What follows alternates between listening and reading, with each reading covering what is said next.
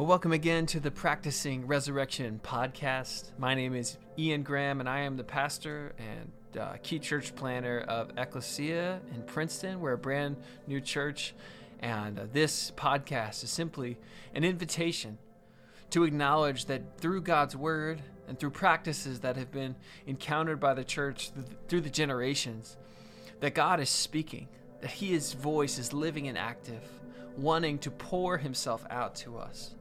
It's been a joy to patiently encounter John 15 together this week. And I want to encourage you, if you have any questions or you just need to process some of this stuff or just try to figure out what's next, don't hesitate to send me an email at ian@ecclesianj.com. We'd love to connect with you and hear how these practices maybe are making a difference in your life. Today we're going to finish our listening to John 15.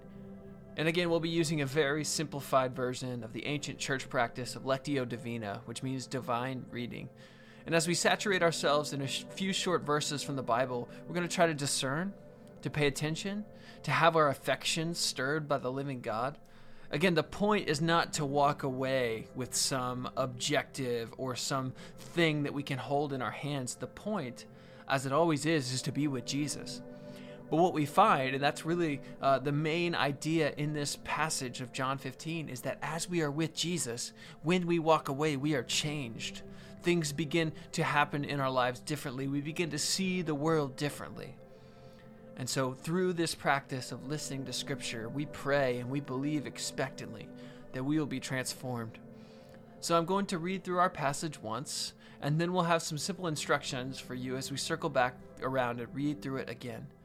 In Ecclesia, when we pray and when we listen to the words of Scripture, we get to pray expectantly, knowing that our Father, our good God, is drawing near to us. And so we pray, not as a command, but in hope and expectation. We pray, "Come, Holy Spirit."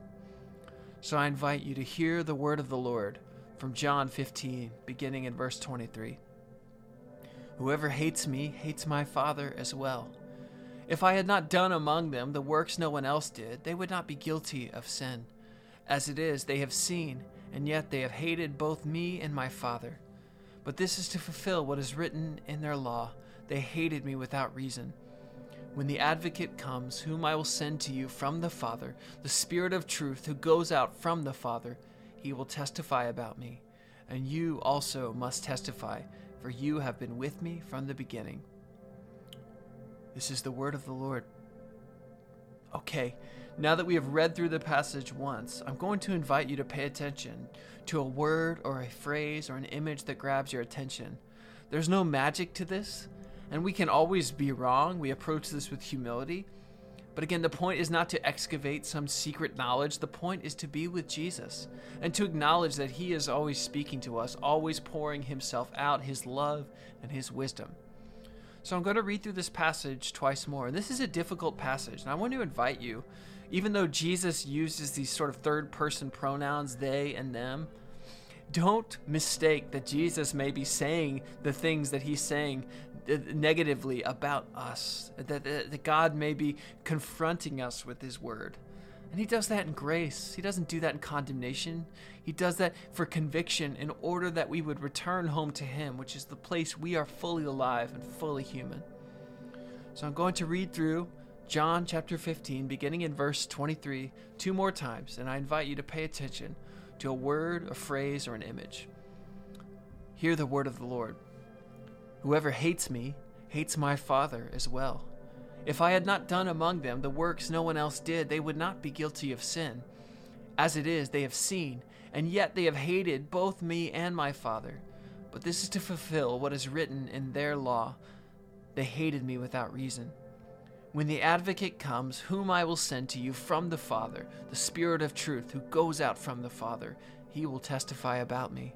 And you also must testify, for you have been with me from the beginning." This is the word of the Lord. Again, hear the word of the Lord from John 15, beginning in verse 23. "Whoever hates me hates my Father as well. If I had not done among them the works no one else did, they would not be guilty of sin. As it is, they have seen, and yet they have hated both me and my Father. But this is to fulfill what is written in their law. They hated me without reason. When the advocate comes, whom I will send to you from the Father, the Spirit of truth who goes out from the Father, he will testify about me. And you also must testify, for you have been with me from the beginning. This is the word of the Lord. Now, with your word or your phrase, I want to invite you to ask the bold question, Lord, what are you trying to say to me? Sometimes it will be evident in the moment. The Lord's word will be an assurance of his love or forgiveness. Sometimes it will be a challenge designed to bring us back into alignment with his good and perfect will. Sometimes it will be a word that we don't even realize we need until later. But again, this way of reading is focused on acknowledging God's presence, his Spirit, the fact that he is really here, and right now. If you have pen and paper with you, I invite you to pause the podcast and write down what you think God might be saying. Again, the point is not to have some little nugget to walk away with. The point is to be invited into a wrestle and contemplation as you go about your day and your week. Now I want to invite you to simply pray a humble prayer. Lord, give me wisdom, give me clarity, give me courage, give me comfort, give me grace, give me your Spirit. We acknowledge that we need God in order to do anything good, to bring about any good in the world. As Jesus says, we abide in him so that we would bear fruit. And the point of this brief encounter with the scriptures that we have sat under is not to walk away with this neatly packaged idea, but it is to immerse ourselves in the reality of God. So take a moment to pray. Pray for what you need in order to step into what you think God might be saying to you. And each day we will finish with the prayer that Jesus gave us. As his people in hope and expectation, as joint heirs of the kingdom of God with the Son of God, the one who is seated at the right hand of the Father. The prayer, the words that he gave us to pray expectantly, to pray powerfully, and to pray hopefully. We pray, Our Father who art in heaven, hallowed be your name. Your kingdom come, your will be done, on earth as it is in heaven. Give us this day our daily bread, and forgive us our trespasses as we forgive those who've trespassed against us. And lead us not into temptation, but deliver us from the evil one. Yours is the kingdom, and the power, and the glory forever and ever. Amen. Ecclesia, it's a joy to be with you on this Friday. We'll be back again with the Practicing Resurrection podcast on Monday. I pray the pastoral blessing over you. The Lord bless you and keep you. May he cause his face to shine upon you. And may he give you peace. Look forward to seeing you on Monday. Grace and peace to you.